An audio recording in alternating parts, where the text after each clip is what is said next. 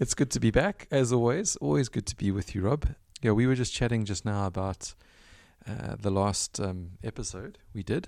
I was admitting my failure to you, and that I had said we should all spend a bit of time writing down, journaling when we're maybe feeling anxious or down, or things aren't going too well, and we just listened to that episode now, and I had to admit to you that I actually haven't done that this week. That it hasn't. I look back and I think of some of the times when I should have actually found a bit of space. Particularly one time when I should have found a bit of space and just put something down to have calmed myself down, centered myself, and understood what was going on for me. So, what do you want to say about that, Rob? Yes, Stu, so I nursed you towards a confessional, and you did say that you had felt a bit hypocritical, but then I guess what we've called this all along is imperfect parenting. And of course you and I have the conviction that parenting and loving our kids and growing with our kids is all about self-development, 2 steps forward, 1 back, hopefully along those lines.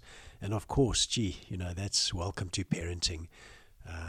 We look at ourselves, we know what practices we want to develop and cement in our lives, but gosh, it's not perfect, is it? We do our best. And fortunately, that's good enough when it comes to family. So strength to you. And I'm just glad I didn't have to confess this time around. Maybe it'll be my turn next time, because I certainly make many of those sorts of 2 steps forward and 1 back. So, Stu, in terms of today's episode, yes, we listened to our previous episode, and my encouragement to us was to take the time to map out worry logic, both for ourselves and for our children. It's absolutely worth its weight in gold. My argument is that it gives us a base to move forward, I think, in really, really important ways. And also, obviously, it helps us to understand where our children are at. And that's always going to be crucial. And importantly, they can feel that we understand. So that means that we are starting to be able to coach or guide them from the inside, to speak to their hearts, to encourage them in ways that I think can be incredibly powerful. I have this idea and belief that when it comes to parenting, we're wanting to go from truth to strength. We're wanting to stay with and honor the truths of where our children are at, know it, accept it, so that we can guide. And for me, that's going to be always, if you like, a bedrock of good parenting. And for ourselves as well, to stay open to the truths of ourselves, all the gunk, all the difficulties, all the worries, and then from there to do our best, knowing that we are fallible people and, vulnerable people. So there's a humanity to it that I think is really important. So yes, this idea of speaking to the heart of our children.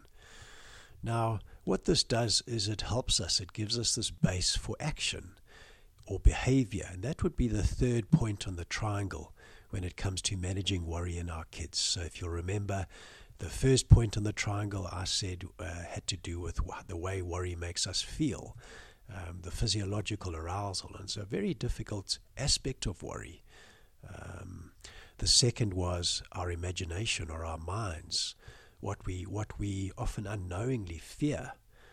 What is it that we're actually afraid of, and mapping that out with our kids. And then the 3rd point would be behavior or action.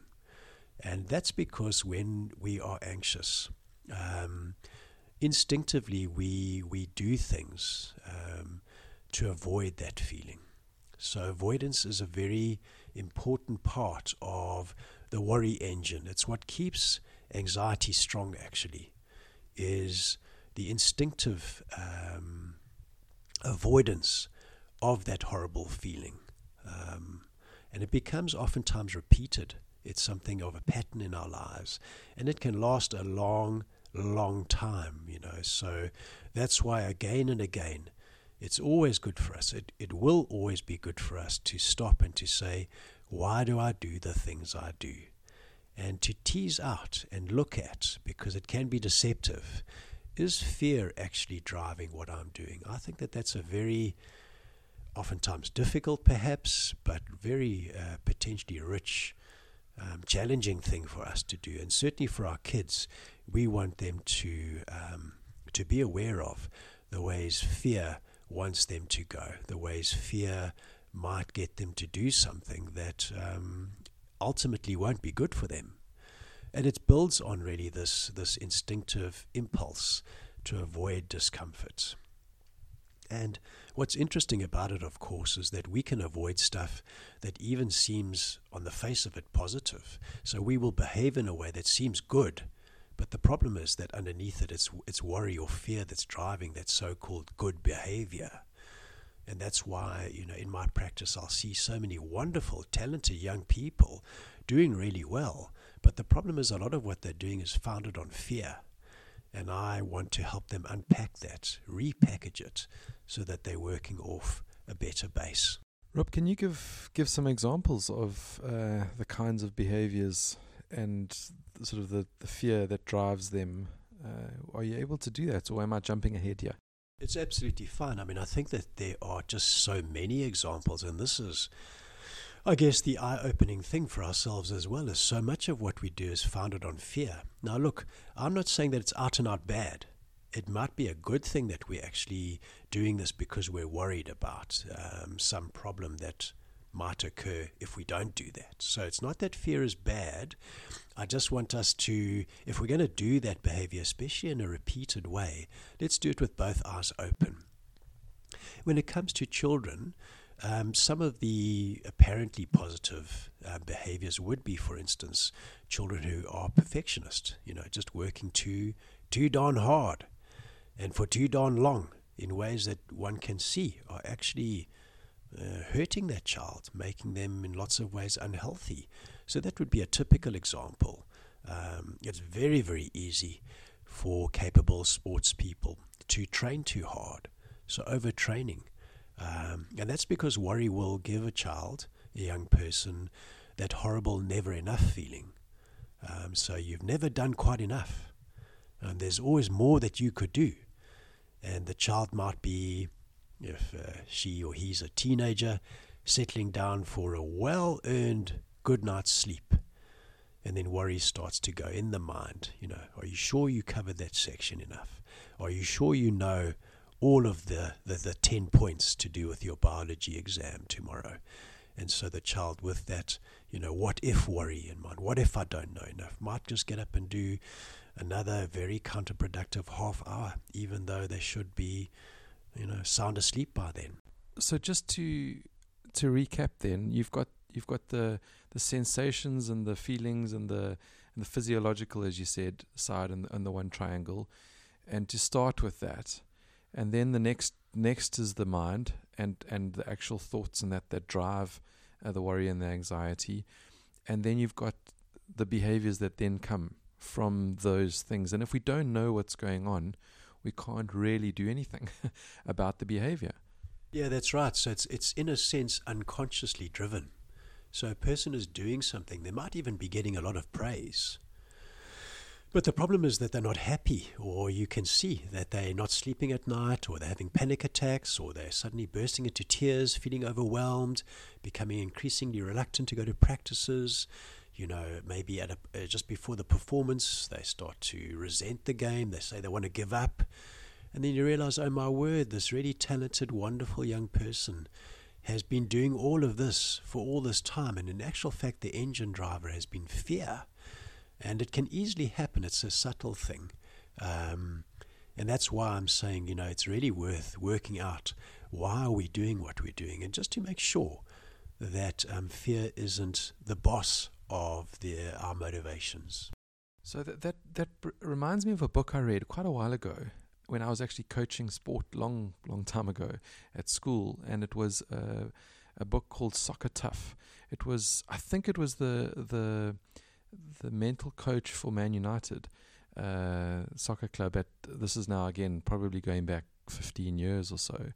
And the interesting thing that he said about young children was that he said the beginning thing that you should ask a child when they come off a field is, did you have fun? Did you enjoy that?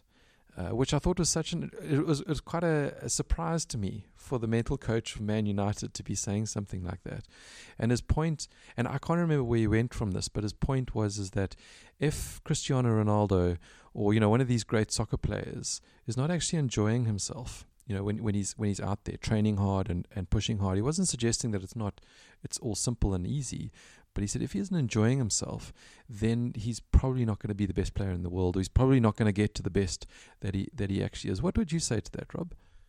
Yes, I would say absolutely, because the foundation is fear, and it's going to implode sooner or later.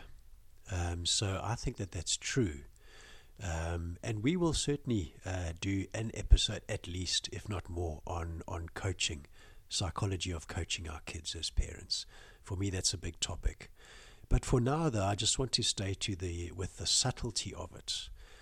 And as parents, we could also ask our children that question. The problem is that anxiety might also have been prompting them to say the right thing. So they might say, yes, I did enjoy it, but that's just because of social desirability. So what we want to do again is not forget, what is the body evidence showing us? Can we see exuberance? Can we see spontaneity, laughter? Can we see the child kicking the soccer ball on his own when we aren't around? Can we see all of those signs of where our children's true selves are? And are they looking okay? Are they sleeping well? Are they playing? Is there banter in the home? What's the tone of things? And we've got to look at that because, again, our children could be doing all the right things, but there is evidence that there's something inside them that's off because of those kinds of symptoms, and they can be quite subtle. That makes sense, Rob. And so I suppose the next question for me would be, as you unpack something like that with a child, the fear, that, okay, I can see that there's fear, but the child doesn't want to actually go there. Or, I'm struggling with the skills to be able to understand that. What do you do? How do you go about it? Or again, am I jumping ahead here? I mean, we'll certainly look at it, over at least another episode.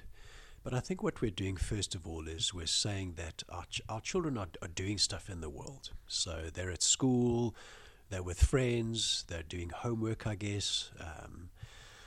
They're interacting with us. There's various things that all of us do in the world. Now, we are here tracking anxiety. If our children are anxious, we're going to map it out in the ways that I've described. And it could be that whatever they're anxious about is about something that they are busy with in the world, whether it's homework or sport or any commitment that they've made, and we can then start to unpack it from there. I still think that we need to start by saying, what is it that your child is afraid of? And from there we start to get the base to say, how do we take this forward? For starters, is this even something our child actually wants to do? Is it a core passion, a true passion, or is it in fact what's called a derived passion, which is in actual fact something that a child picks up because that's what the context wants from him, whether it's the school or the peer group or us. So is it in fact an authentic passion? Hopefully it is, because then we need to dust it off from anxiety, and I'll talk about that in the next episode.